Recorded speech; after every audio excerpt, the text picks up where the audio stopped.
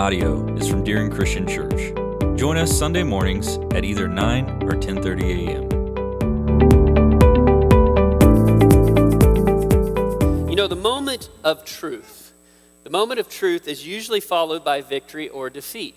Oklahoma State fans, it's followed by victory sometimes, right? OU fans, it's followed by defeat sometimes, okay? All right, the moment of truth. Now, the moment of truth can come in a lot of different environments. It can come on a ball field, yes, very true, but it can also come in an operating room at a hospital, all right? There are so many different places where these moments of truth can arise, and they are almost always followed by victory or defeat. And it does not matter which one that follows it. You're left with this question oftentimes as the heart rate begins to slow down, okay? And you begin, the shock or the adrenaline begins to fade a little bit, and you say, what just happened there? What just happened? One of the titles that Jesus came into this world to fulfill, we've talked about Messiah, the Christ, but there was another title that he was labeled, and appropriately so, and it was this one. Son of Man? Yeah. Son of God? Yeah. What about Son of David? Son of David. And when I say Son of David, I'm talking about that most famous David of Old Testament and Hebrew Jewish history, King David. The life of King David could easily be described, depending on where and when it was taking place, as the best of times and the worst of times. You see, King David was anointed as the future king of Israel when he was just a boy, just a shepherd boy. And it would be many years and a lot of things would happen before he would ascend to that throne of king of Israel. There would be many years between his anointment as king. Remember that word, anointment, okay? We're going to come back to that here in a little bit. Between being anointed as king and between him and actually becoming king. And in the meantime, a lot of things happened. One thing, he was hunted by the current king, King Saul. He was hunted by him. King Saul, who is also his father-in-law. I mean, that gets a little crazy here, all right? Not only that, long after he would become king, he would be kicked out of his palace and his own capital city, which was named Jerusalem, the city of David. He would be kicked out of this by his own son, a guy by the name of Absalom. I mean, I would say that's probably some of the worst of times. The best of times and the worst of times. Throughout it all, King David was given a title of his own. And the title was this: he was a man after God's own heart. Does that mean he was righteous like God? No, King David wouldn't be made righteous until Jesus did his job, because the blood of Jesus reached backwards just like it reaches forwards. Okay? No, he was not a perfect man by any means. He made a lot of mistakes, some of them grievous mistakes and sins. But he was labeled a man after God's own heart because his heart always remained soft. It never hardened. And when his sin was called out, he would repent. Understand something about repentance. We'll come full circle to this also before we're done. Repentance is not just feeling bad. Repentance is doing something about the sin that we have committed. A repentance is a desire to change.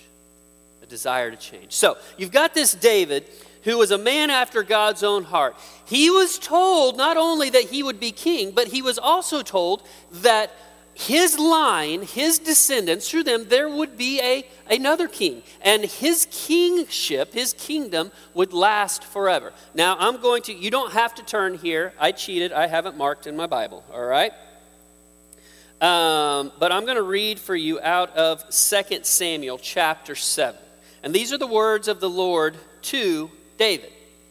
And this is what it says. I'm going to read a couple of verses here, beginning with verse 12. The Lord speaking to David, saying this: when your days are complete and you lie down with your fathers, I will raise up your descendant after you, who will come forth from you, and I will establish his kingdom.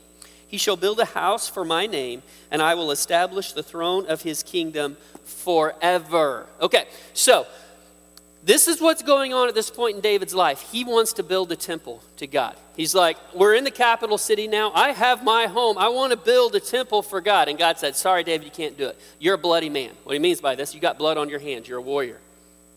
You can't build my house, right? Your son will build my house. And we know, our hindsight's 20/20, okay? We know that son was King Solomon. And it says, this descendant of yours will build my house. But then after that, it says, I will establish his throne, and it will last forever. Let me tell you something about Solomon. He died. He was buried, and his bones turned to dust, all right? His throne didn't last forever. Matter of fact, his throne of his people didn't even last forever. So who was the Lord talking about here? The Lord was talking about the man who was coming, who would wear the name, the Son of David. Jesus the Christ. Now Jesus, this isn't, sometimes we attach it to Christmas, but it isn't really part of the Christmas story when those guys came from a long ways away to come to worship. They came to worship. Jesus was probably around the age of 2, maybe a little bit younger. And they came to worship, but they came to worship somebody specifically, the one who was born King of the, remember? King of the Jews. We saw a star in the east, and we have come to worship him. You see, Jesus, the Son of David, was that prophesied king, the one that was to come, and his kingdom would last forever.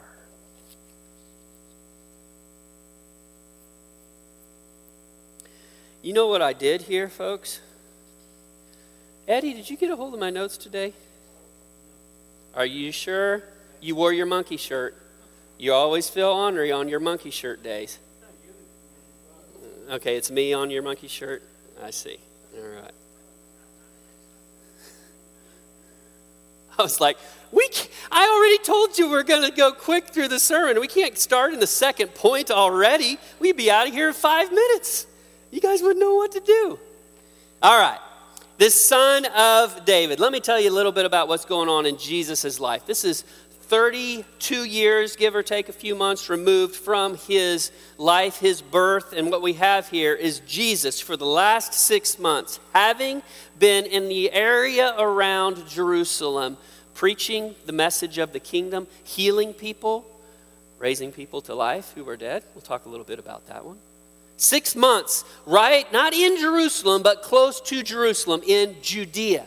Now, this is different because most of Jesus' ministry kind of took place off to the north in what we would call the boondocks, all right? In Galilee, around the Sea of Galilee. That's where he spent most of his time. But the last 6 months, prior to what we're going to look at today, he was around Judea. And his popularity, folks, was like up here.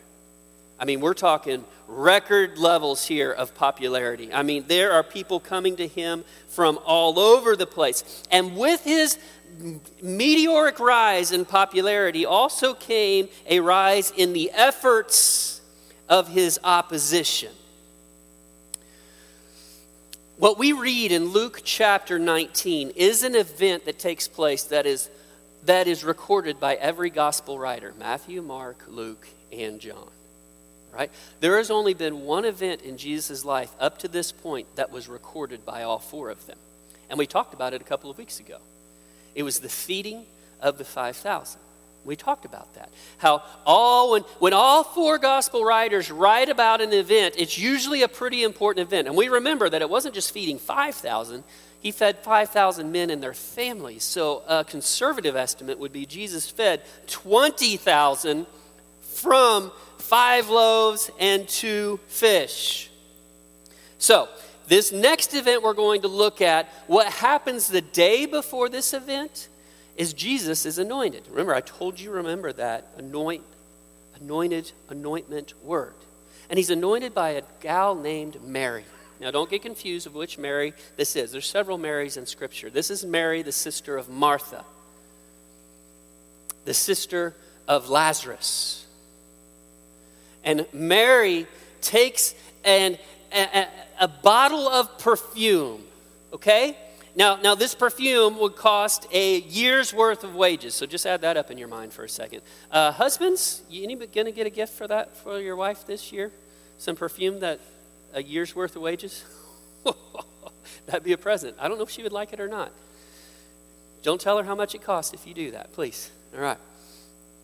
She takes this jar of perfume, she breaks it open, and she anoints Jesus with it. Judas sees this, and he's not too happy about it. He's like, my goodness, that's a lot of money. She could have sold that. It could have been put in the treasury. And think how many poor people we could have helped with that. Now, Judas really wanted it because he wanted the money for himself. But Jesus said, leave her alone. What she has done here will never be forgotten. And then he says this, she has by doing this anointed me for my kingship. Is that what she said? She's anointed me for my burial. I had a sermon that I preached a number of years ago, many moons ago, and the title of the sermon was a quote by Bailey Hershey. And I don't even know if she was Bailey Hershey at that point. I'm not sure. But I think she was. And she used to, maybe you've heard her say this before. Wait, what? You ever heard Bailey say that before? Wait, what? All right. I think that's what some of the apostles are thinking right here. Wait, what? What did you just say, Jesus? She anointed you for what? For your burial. Jesus, that's the wrong anointment.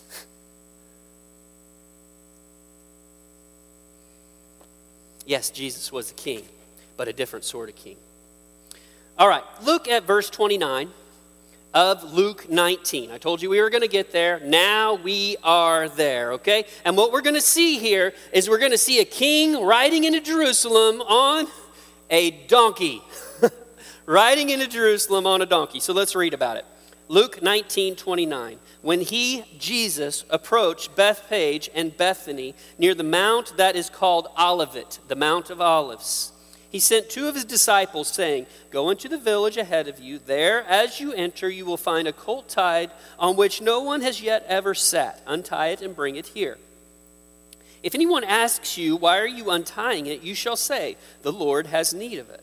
So those who were sent went away and found it just as he had told them. As they were untying the colt, its owner said to them, why are you untying the colt? They said, the Lord has need of it. They brought it to Jesus, and they threw their coats on the colt and put Jesus on it. All right, the Mount of Olives. This is a pretty significant historical spot when it comes to Jesus and his life.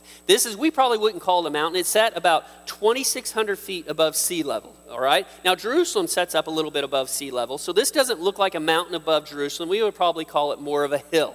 Okay, so Jesus, as he's approaching the top of this hill, this is what he could see. Right at the base of this hill, on the border of Jerusalem, you have the temple. Okay? You have the temple there, right above there. And from this vantage point, Jesus could see the whole of the city of Jerusalem. Right? There is a lot that's going to take place on this Mount of Olives, in the coming weeks. Okay? So they get up there, they're about to come down to Jerusalem, and Jesus sends two of his disciples, probably Peter and John, to go get not just a donkey, to get a colt, a foal of the donkey. As I told you, this event is recorded by Matthew, Mark, Luke, and John, and when you put all of them together, you get a bigger picture. They not only got the donkey colt, they brought its mama too, okay?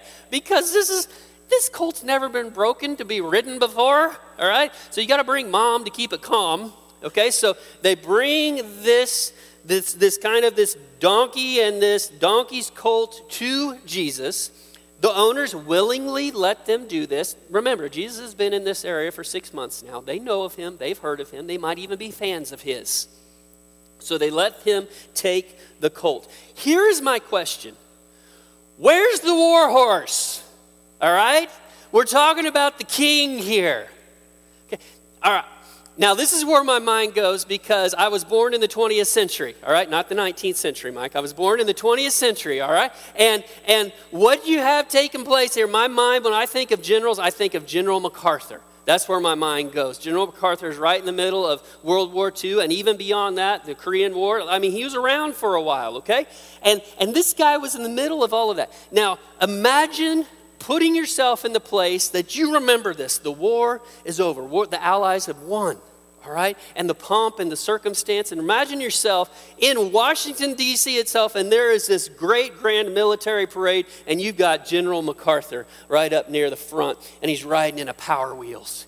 I mean, this isn't quite what I pictured, all right? Where, when it comes to Jesus, is the war horse? We're not even talking about a donkey. We're talking about a baby donkey that he's riding.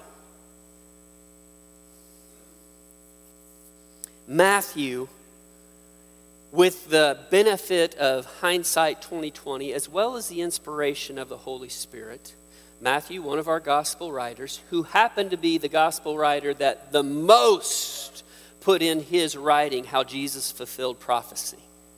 He said this was to fulfill prophecy. More specifically, the prophecy of the prophet Zechariah from the Old Testament. And this is what is stated in Matthew 21. Behold, your king is coming to you gentle, mounted on a donkey, even on a colt, the foal of a beast of burden. You see, Jesus was a different type of king.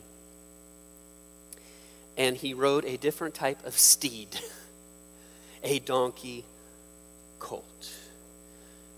But let me tell you something. It did not hurt the pomp and circumstance of the moment at all.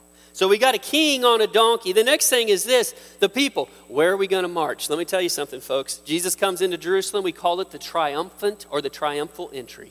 And the people are stoked, all right?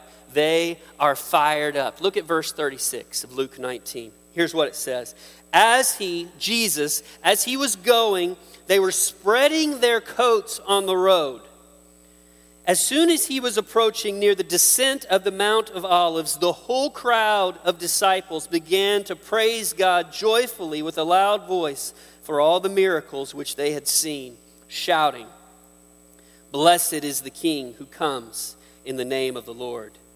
Peace in heaven and glory in the highest." Guys, this is the second time the people are ready to take Jesus and make him king by force. You remember the first time? We talked about it a couple weeks ago. That other event that's recorded by all the gospel writers, that feeding of the 5,000. Remember, he fed probably ballpark 20,000 people with 5 loaves and 2 fish. And the people are like, that's the kind of kingdom I want to be in. We ain't ever going to be hungry. You feed 20,000 people with 5 loaves and 2 fish. We're never going to be hungry. So they want to take him and make him king by force. And this just blows my mind. When you put all of the pictures together from all the gospel writers, this is what Jesus does. He dismissed the crowd. First, he sent his disciples away. And then by himself, he dismissed 20,000 people. That's crazy. Without a PA system. He said, okay, go on home now. Go on home. And he went up on the mountain to pray and be by himself. You see, the people wanted to take and make him king, but they're in the boondocks. They're up by the Sea of Galilee in the middle of nowhere. So it's a little easier for Jesus to say, okay, go home now, all right? We'll take care of this king thing later. Just go home. Now, this is different. The people are crying out to Jesus, their king. And they're on the doorstep of Jerusalem and the doorstep of the temple. If you're going to take a king and make him by force, this is where you do it. This is the pilgrim entrance. Where Jesus is at is the pilgrim entrance of Jerusalem. What I mean by that is when people celebrated the Passover, there were a good number of people who did not have the finances to do this every year. As a matter of fact, they might be poor enough that this is a one-time event in the life of their family. And they would save their money for it so they could go and celebrate the Passover in Jerusalem, in the city of David. So you've got people from the boondocks, you've got people from regions a long ways away, and this is how they enter the city. They know about Jesus. Jesus spent the majority of his ministry in their backyard. They know this Jesus guy. And they're crying out to saying they are so excited here. The Roman authorities are a little bit nervous about all of this. They are in the tower there on the edge of the temple, the Tower of Antonia. And they see what's taking place here. They hear what's taking place. The people are taking their coats and putting it on the ground for the donkey to ride across. Would you do that? I'm guessing if you're there, you just might. Those who didn't do that, they went and cut branches off palm trees and laid them on the ground. Both of these two things that they did are significant because they are political. This is the political gestures of saying this: the king has arrived. He's here. Remember what Jesus has just done a couple weeks before this. There's a man who's been in his own tomb for 4 days. His name was Lazarus, and Jesus raised him back to life. So if you've got a king that can feed his nation with next to nothing and who can raise the dead, who's going to withstand that king and that kingdom? The people are at a fever pitch here. And Jesus comes down into Jerusalem. The crowd and the noise grows. Matthew and Mark record in the praises that are given by the people, they talk about David. The Son of David, glory in the highest for the Son of David. The King is here. There is no king in Israel's history more famous than David. None. He's the one. And they say the Son of David is here. I know what the people are thinking. Let's take Jerusalem right now and then let Rome come. Let them come because we got our king. The Pharisees watching all of this as well, they're fit to be tied. Okay? Let's just understand this. They see what's taking place here. Now, don't get me wrong. The Pharisees, they don't like the authority of Rome. They don't. But you know what they like even less than that? You know what they hate? The authority of Jesus. Because Jesus challenged their power. And they are not happy about this. And you know what they're thinking? You got the king riding on a donkey? You got the people saying, where are we marching to? We're going to Jerusalem. And then you've got the Pharisees saying, what are we going to do about this? What are we going to do? So let's take a look at it. Verse 39. Some of the Pharisees in the crowd said to him, Teacher, rebuke your disciples. But Jesus answered, I tell you, if these become silent, the stones will cry out. You got to understand something. The Pharisees are watching this. If Jesus does not rebuke these people saying these things, he is committing blatant blasphemy in their minds. Because the people are crying out, they are deifying Jesus. He is God. Just to let you know the significance of this, you see a similar scene taking place in Acts chapter 14. The speakers were different. The two speaking were Paul and Barnabas. And they're speaking to Gentiles in a language that they don't understand very well. And the people began praising Paul and Barnabas in their own language, calling one Hermes and the other Zeus. And they're about to offer sacrifices to them. And Paul and Barnabas catch on. They rip their clothing and cry out, no, stop, we're just men. We're not gods. We're not God. Because it would be blasphemy to accept the praise for God as a man. And the Pharisees see this and they say to Jesus, tell your people to be quiet. This is blasphemy.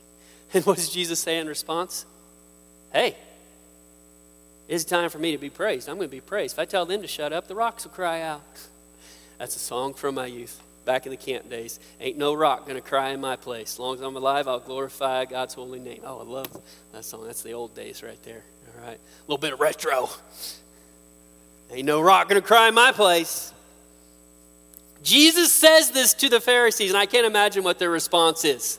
Jesus says, if I tell them to be quiet, the stones around you will cry out in praise for me.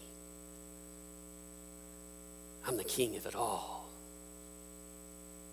For months now, the Pharisees had sought Jesus out.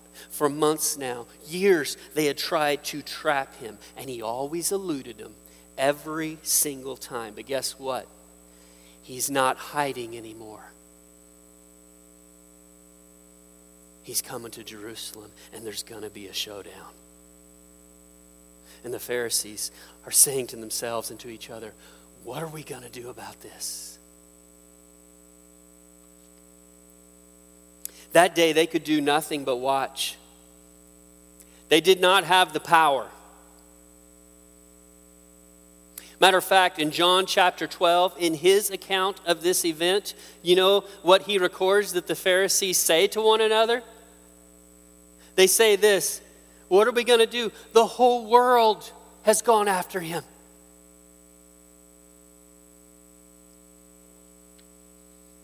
That's how the week began, brothers and sisters. The triumphal entry.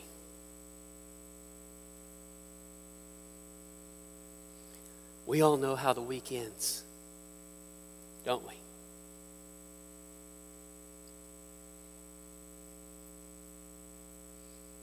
Jesus is following in the footsteps of his earthly patriarch, David. You see, David would be anointed as king while he was still a shepherd boy. It would be many years later before he would ascend to the throne. Jesus was anointed as king. He was anointed as a burial.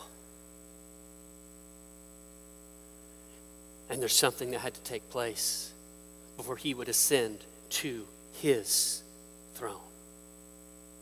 The crowds were shouting, Hosanna in the highest, the Son of David, glory to God in the highest. But Jesus was not to be crowned as king yet. And by the end of the week, there were different shouts. It was no longer glory in the highest. It was no longer praise the Son of David. It was this, crucify him. Crucify him. And by the end of the week, Jesus would be wearing a different sort of crown.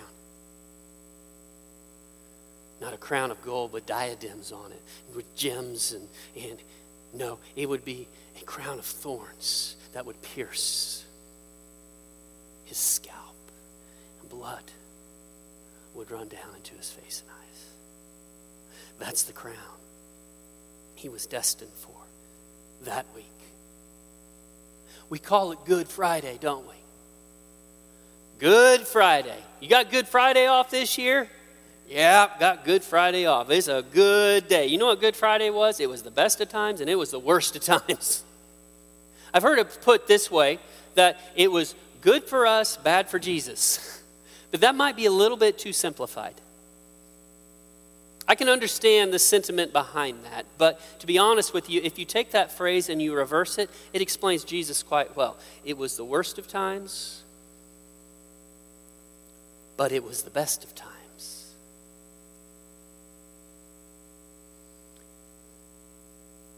You see, the words would come for Jesus, and he would say these words while hanging on a cross.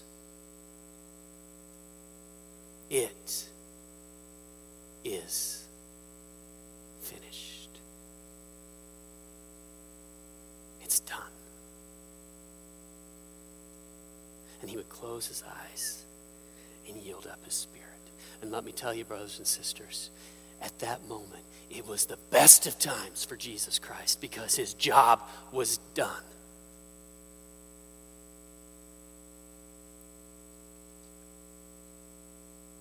As crazy as it sounds, Jesus had to earn the right to wear the crown. Jesus willingly laid aside his glory so that he could earn the right to take it back up again and wear the title, not just King of the Jews, but King of Kings and Lord of Lords. And let me tell you something, brothers and sisters, listen closely. there will be another entrance into this world, another triumphal entry, okay? And let me tell you something, he's not going to be riding the colt of a donkey next time around.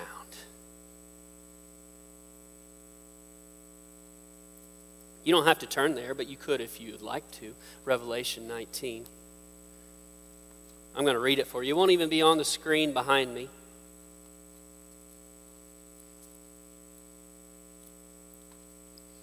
Revelation. This vision was given to the Apostle John very late in his life.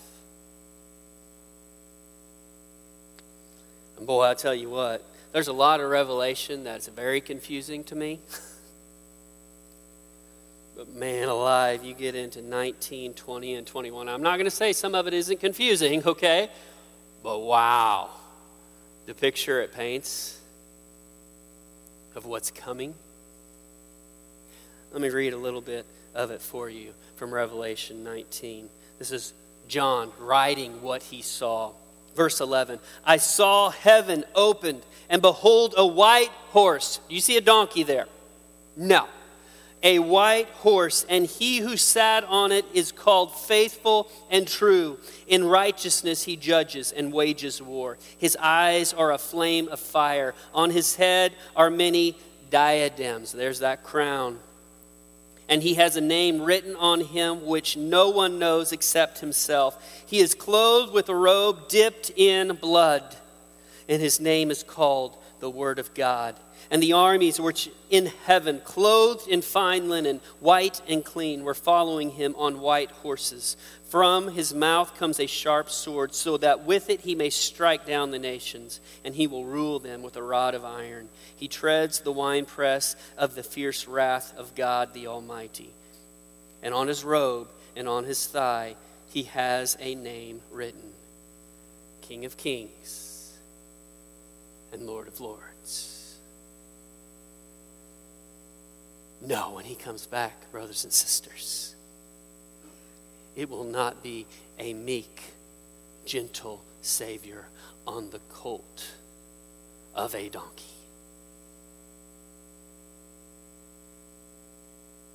He'll be in all his glory, in all his majesty, in all his power, in all his righteousness, ready to wield justice upon a world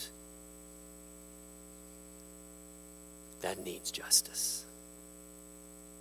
And brothers and sisters, thank God that through the blood of Jesus Christ, we are ready for that day.